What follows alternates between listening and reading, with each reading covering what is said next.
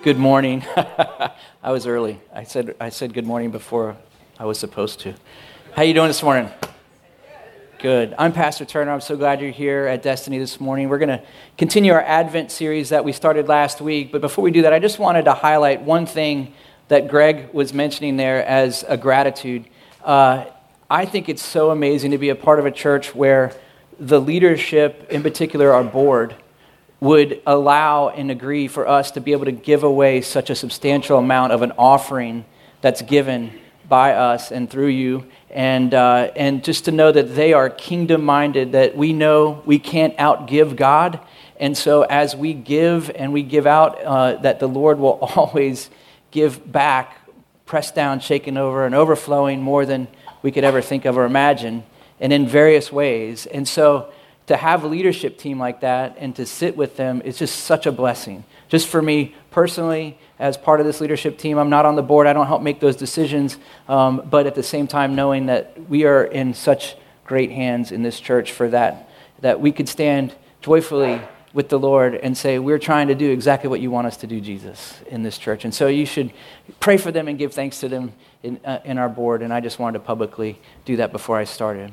So, if you are with us and this is your first week, or you weren't with us last week, we started our series called The Advent, A Thrill of Hope, and it's a series that's going to go over 4 weeks over the Advent. And one of the things that Pastor Brody came up with, which I think is awesome, is we're going to go a little bit old school. We're going to be publicly reading some scripture out loud in the church together, and so we're going to have them on the screens here. We're going to start with Isaiah chapter 2, verses 3 and 4, and if you would read these out loud, speak loud. We're confessing God's word. We'll start in verse 3 of Isaiah chapter 2. Read along with me. It says there, "People from many nations will come and say, 'Come, let us go up to the mountain of the Lord, to the house of Jacob's God. There he will teach us his ways, and we will walk in his paths.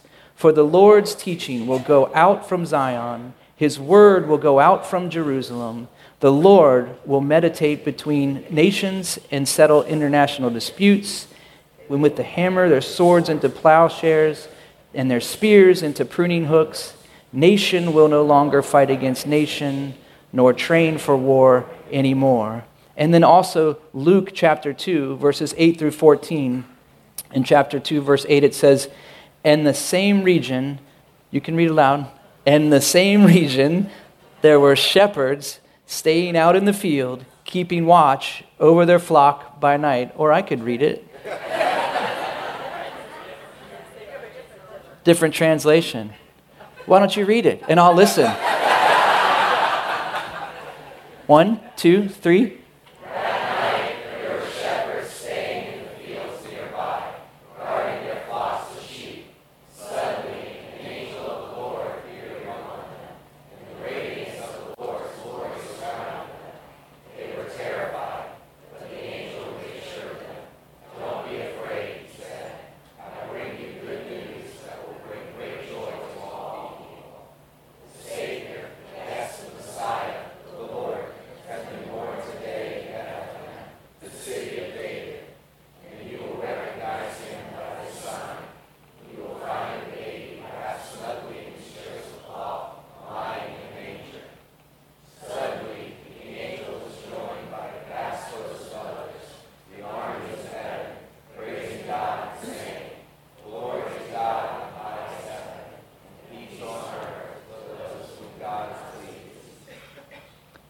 Amen. Good job, guys. Give yourself a hand.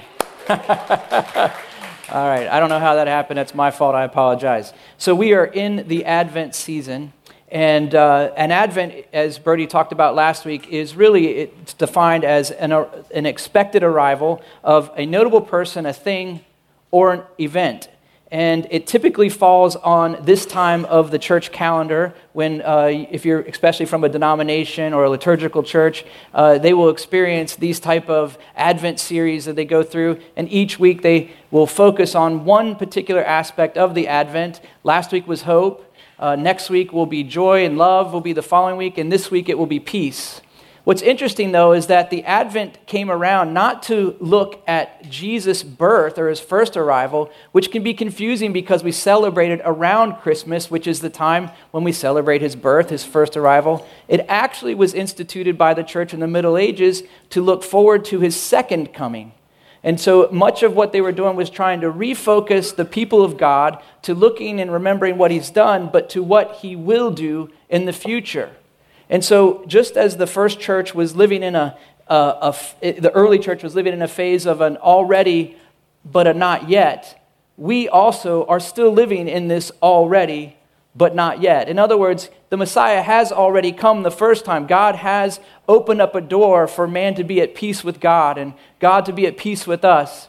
But the arrival of the second coming, the establishment of his fullness of his kingdom, which is what we all long for, those that know and trust Jesus, and especially those who don't know and trust Jesus, they just don't realize it. And that is the establishment of his kingdom on earth, where he will truly take the throne and rule and reign, and it will be indisputable, and there will be nothing to come against that, and it will rule forever and ever. That's what we're looking for. That is what we're hoping in. That's what we're looking at, and that's what I hope I will inspire you to continue to look towards after our message this morning. We're living in an already and a not yet. And sometimes people, even for 2,000 years as we've been waiting, they begin to question God. Well, you did say you would come. You did say you'd establish your kingdom, but where are you? It hasn't come yet. Are you going to keep your promise? Are you reliable? Can we trust you? The Apostle Peter addressed this in 2 Peter chapter 3, verse 9. He said clearly, the Lord is not slow in keeping his promise, as some understand slowness. Instead, he is patient with you, not wanting anyone to perish, but everyone to come into repentance. And so what it is that God is working out a time frame. He's working on his own calendar, his own chronology that he's unfolding through time and in history for us. And we are standing at some point in that. I don't know. It could be tomorrow. It could be 1,000 years from now before he returns and establishes his kingdom. I'm not sure when that is, and it's probably better that I don't know. But the reality is we are in a time of waiting. And so much happens in the time of waiting. So much can happen good and so much can happen bad that can bless the Lord and yourself or can pull away from that tremendously. In fact, it's been said it's not how you wait or it's not that you wait, it's what you do while you wait. It reminds me of an interesting story that I heard about an airport in Houston. So this airport was receiving a tremendous amount of complaints about the amount of time that it was taking from a passenger who would get off of the airplane and they would work their way to the terminal where they would pick up, or the carousel where they would pick up their baggage. And they were waiting too long. And so the airport went to work to try and study and figure out what they can do to shorten that time. And the average time that it was taking was somewhere around 20 minutes from the time that they got off of the plane to the time that they actually had their bags in their hand and they were heading to the rest of their destination. And so they were able to, through computer programs and studies and all this, they were able to get that time from 20 minutes all the way down to an 8-minute wait, which is pretty significant if you think about it. What was happening, though, is as they got that time down and they rolled out that new process and put it in place, they were still receiving all of these complaints from the customers that they were waiting too long. And so then they went back to work and they said, well, this obviously we can't cut any more time. We can't make our workers go faster than what they're doing.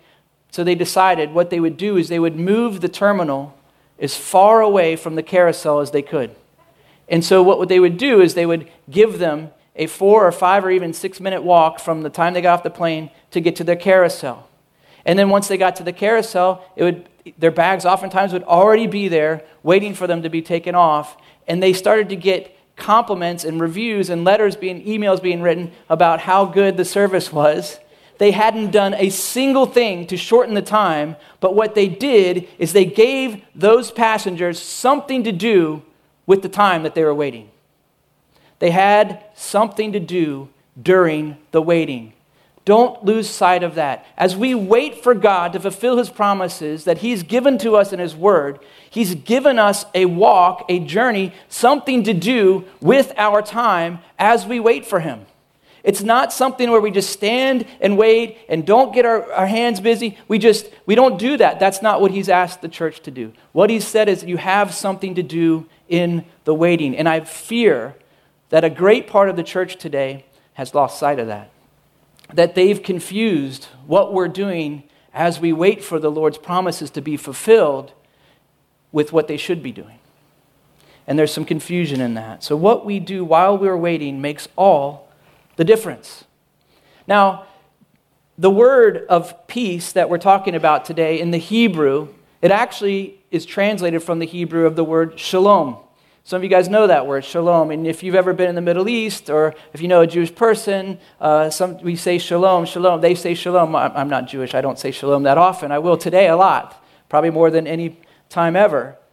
But the prophet Isaiah in chapter 9, verse 6, you guys will know this when I read it. He says, "For unto us a child is born, for to us a son is given, and the government will be on his shoulders, and he will be called Wonderful Counselor, Mighty God, Everlasting Father, Prince of Peace."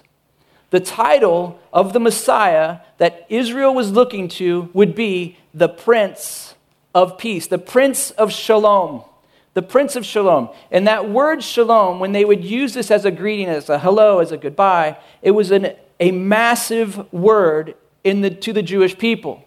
When you say shalom, you would be saying that you were blessing them with God's presence in every area, every aspect of their life. In fact, that word when you translate it from the Hebrew, it means whole or completed. That's what it means, to be whole or completed, as if you think of a complex puzzle that has all of these pieces to it, but every piece is where it needs to be and the picture is complete. That would be shalom. That would be peace. In fact, when they would speak of peace or shalom, they would speak of how it would be a blessing into their physical realm. So when you would greet someone, and the ancient Jews would greet someone, even to this day, they would say shalom to you. In other words, to your physical body. Have peace in your body. Like if you would be thinking of how your health would be, how the aspects of all of your life, the livestock that you would have had, that they are healthy and that things are the way that they should be. They're put in place, that God's blessing is resting upon them. When you entered their home, you would greet them with shalom on their physical house, that their house would be strong and the way it needs to be, that I guess you could say modern day that the windows don't leak and the roof doesn't leak and that the air conditioning works, all of that stuff, that peace would be on your physical home. They also would use the greeting or that phrase to reference a paying back of a debt. Maybe one of your cattle would get out, or your sheep, and it would damage the field of your neighbor, and so you would make restitution for that damage. And so in a physical way, you would make shalom. You would give them back. So shalom was starting off with just the physical presence, the world we live in, the things that we deal with. But it wasn't just that, it was also in the areas of what we would call emotional blessing, the emotional shalom in our lives. Isaiah chapter 26, verse 3, listen to what Isaiah says. He says, "You will keep in perfect shalom," or perfect peace, "those whose minds are steadfast because they trust in you." And so it talks about the mind, and it talks about how when our mind is fixed and focused on the right person, the right thing, that God will keep that individual in perfect shalom. In other words, your mind, your heart are connected. What you think on, how you approach all of these things when it comes to relationship with God, you have access to peace or not. And Isaiah promised that he will keep you in perfect peace whose mind is fixed on you. How much of our emotions are connected to the way we think? We think a certain way, we feel a certain way. They're all in that kind of big bucket, and it's hard to separate sometimes, but he says, I am the shalom over even that part of your life. In other words, being kept in shalom, it's a tangible, recognizable presence of tranquility when you are experiencing emotional peace, emotional shalom. Tranquility. Think of like a nice meadow, little bird chirping, sun on your shoulder. It's a good place, isn't it? You just went there. Some of you went there, right? Right, yeah. You can, cast a little rod, catch a little fish, something like that. But it's a tangible tranquility that comes straight from God. It also meant that we could experience shalom with our neighbors. In other words, peace with our neighbors. So a lot of times, just like our cow or a goat would get out and trample somebody's field and we'd have to make restitution, the result of that restitution would be peace amongst you. But also, before that ever happens, you're thinking of your neighbor. You're thinking how you can bless them, how you can love on them, how you can serve them. And so this was the whole idea. The Jewish community, by the way, as a people, they were so opposed so often historically. We know this, right? If you just read the Bible, they're constantly being fought against and they have to defend themselves in all these ways. They turned to one another because oftentimes the world was against them. And so they understood that I need to have peace with my neighbor. This may be the only person that actually becomes my friend at some point if the world has its way. And so there was this tangible, emotional tranquility, the shalom of God over that part of your life, and then also with your neighbors. And so it's this all-encompassing shalom. But lastly, it was a spiritual shalom. And this is the most important one. To the Jew, shalom meant the ultimate peace with God. Peace with God that would result in peace with others. The root of the word shalom is shalom. It's shalom. It actually sounds very similar to shalom. And it means to restore. It means to restore. So at the root of the whole word of peace of God is restoration. And as I said before, it eventually comes out to mean complete or whole. And it's a true reality that you cannot be restored, or you cannot be complete, until you are restored. You can't get those reversed. Sometimes in our own effort to be right with God, we turn to things like religion, or if I'm just good enough. The problem is that you're good enough and your religion is getting it backwards. It's that you need to be restored first before you experience the completeness. And you can't try and strive to completeness and achieve the restoration. It just won't work. It's not in the capacity of who we are in the creation. The creation is actually completely broken. It's actually, as I mentioned earlier, a puzzle that should be in order and together where it makes a complete picture, but it's completely broken apart. In fact, when you come to God, you come as a disjointed puzzle. So many times in our lives, when we come to Him, our lives are broken in pieces, and there's things that have to be put in the right place where the Maker has to get His hands on the pieces of our lives, and He has to set them into the place where they belong. And we have to allow Him to enter into our lives in such a way. I know that's sort of philosophical, but I'm trying to paint a picture for your mind that the word shalom to the Jew was all-encompassing, physically, emotionally, and most importantly, spiritually. They were, after all, the people of God, the ones who God had established to be a witness to the rest of the world that they were serving the one true God. All the other nations were seeking after false gods, gods made by men, and deities that were strange and bizarre. But Israel had the one true God, the God of Abraham, Isaac, and Jacob. He is the beginning and the end. They had access to Him. God had set them apart to be a witness to the world. And today the church stands in that position. We know God. We have access to God because of what He's done. And so the people of God, the word shalom, the promise that Isaiah said, all are wrapped around this word shalom and peace. The word peace is evidence of God's kingdom. In fact, when we think about heaven, we think about what it'll be like when we are finally with Him for eternity. It's just going to be a place of peace. No more tears, no more war, no more suffering, no more sickness, no more death. All of the things that are evidence of a broken, disjointed world will be completely removed and restored and put back into complete order the way that God intended it. When we think of God's kingdom, we think of God's presence. When we think of God, we should think of peace. In 1 Kings, there's an amazing display of this with the prophet Elijah when he goes into a cave and he asks to see God. And so God agrees. And so he hides his face in the cave, in the back of this cave, and all of a sudden, the earth begins to shake. It says in 1 Kings chapter 19 that the rocks split, and then a fire came, and great wind came. And it says that in all of these things, the Lord was not in those things. But then finally, when Elijah was the closest to God that he could be, humanly possibly, it was complete silence. And Elijah went to the front of the cave and he covered his face with his cloak in that complete silence. And God wasn't in the wind that broke the rocks, the fire that came down and consumed, or the earthquake. He was in the silence. He was in the perfect shalom of God.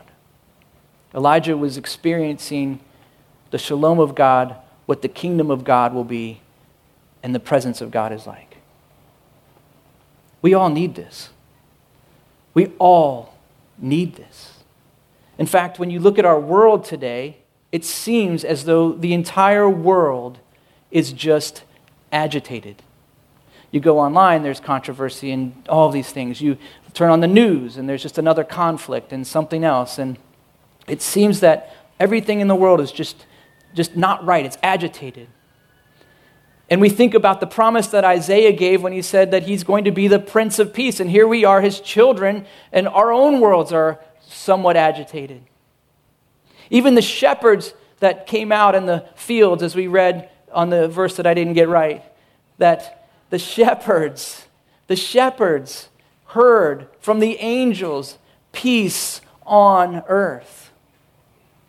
It's amazing to me to think about that. And when you look at our world today, how much peace is lacking, especially in the Middle East. I just recently heard this woman was over in Israel visiting, and she was a tourist, so she had all of her, on her backpack, she had all these maps and things like that. And so she's walking along the Mediterranean Sea there, and she stumbles upon some artifacts. I don't know if she was looking around, and she pulled up what looked like a lamp, an old oil lamp, and so she's dusting it off, and all of a sudden a genie pops out.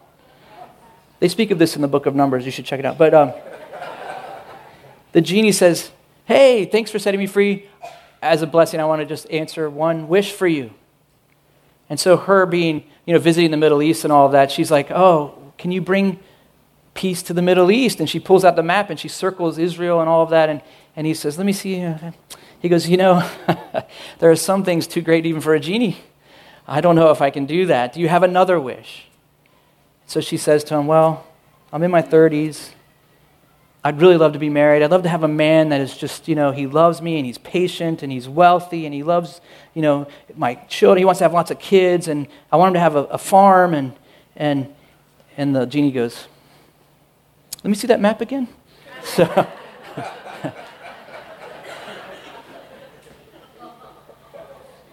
the whole world is agitated. It's lacking peace. It desires peace.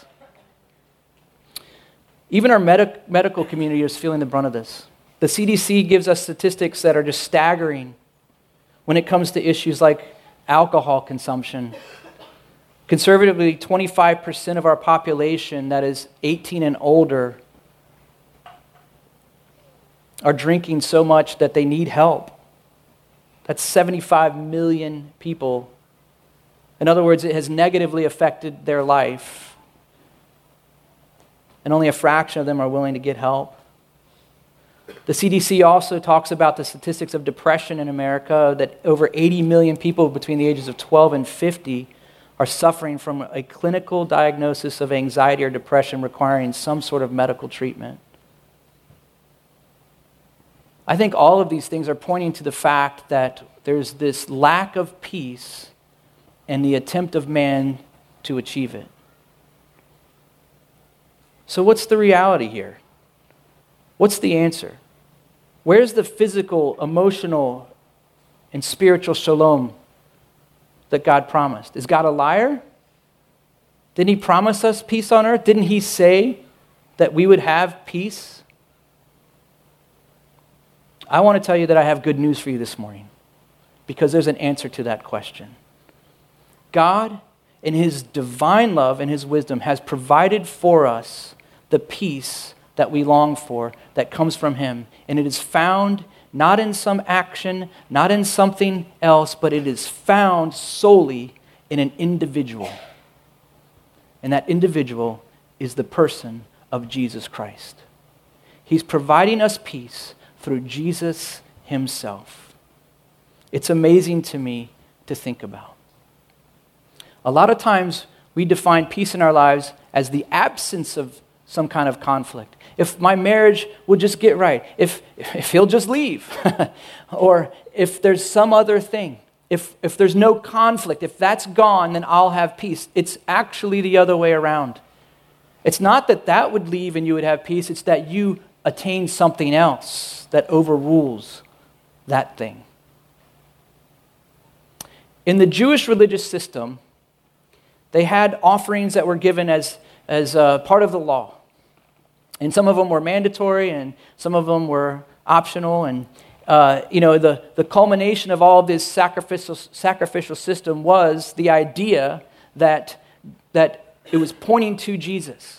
They were all pointing to Jesus. The culmination of that is obviously the Passover offering, where Jesus becomes our Passover lamb, the Lamb of God that was given for the sins of the world, and Jesus becomes our Passover. But there were other sacrifices offered as well that pointed to Jesus just as much. And one of those in particular was called the peace offering.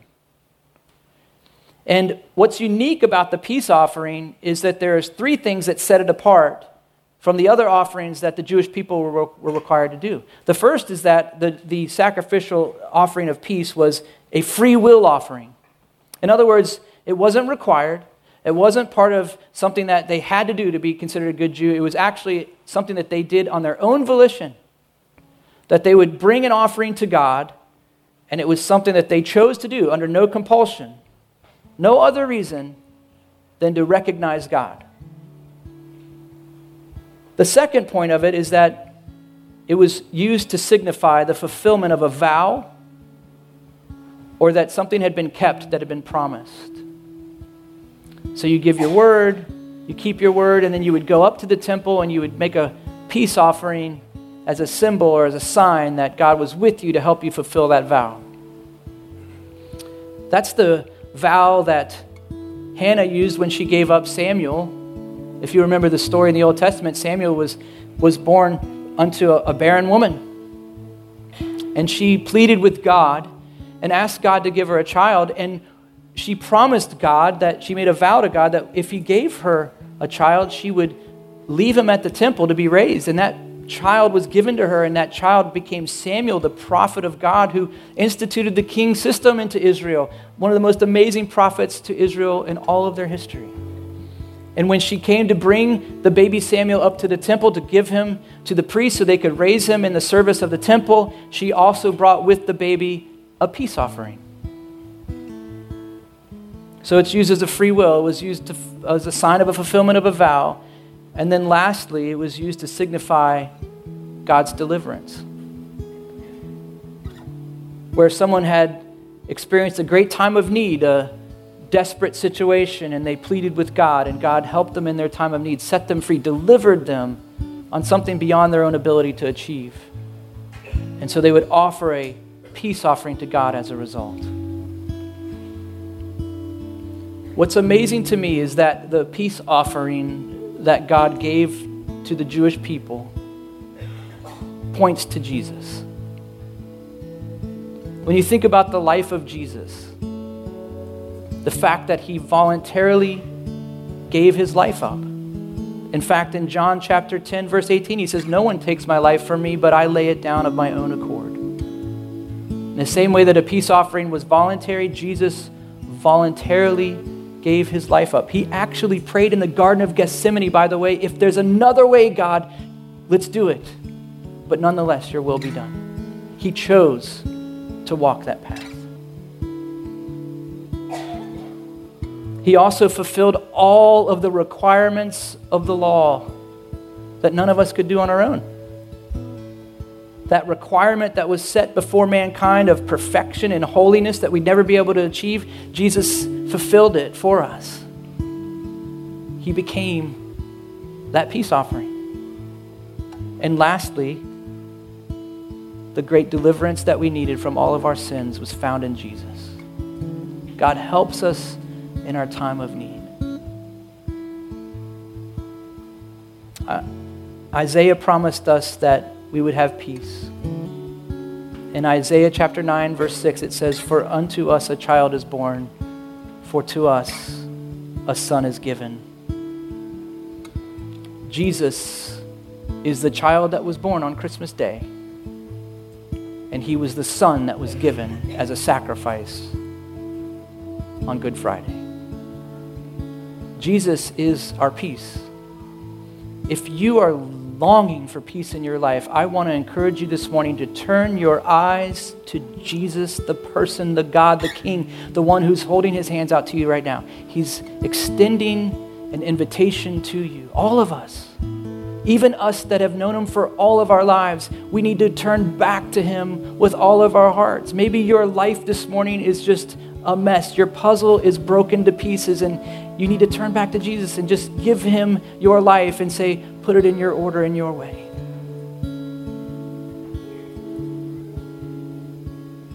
Proverbs chapter 3, verse 5 and 6, I will end with this. It says, "Trust in the Lord with all of your heart, and lean not on your own understanding. In all of your ways acknowledge him, and he will direct your paths."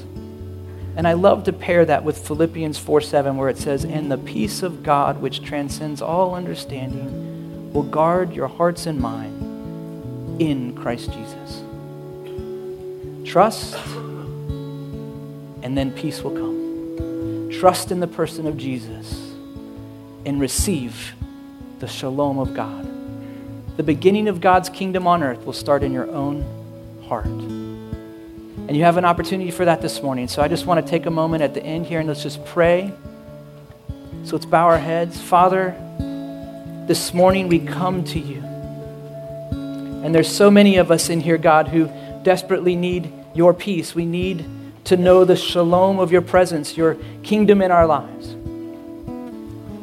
And so, Lord, I first want to pray for those of us in here that have experienced this shalom. We've known you, we know you. And we are longing for the return and the establishment of the kingdom and the no end of peace that waits for us.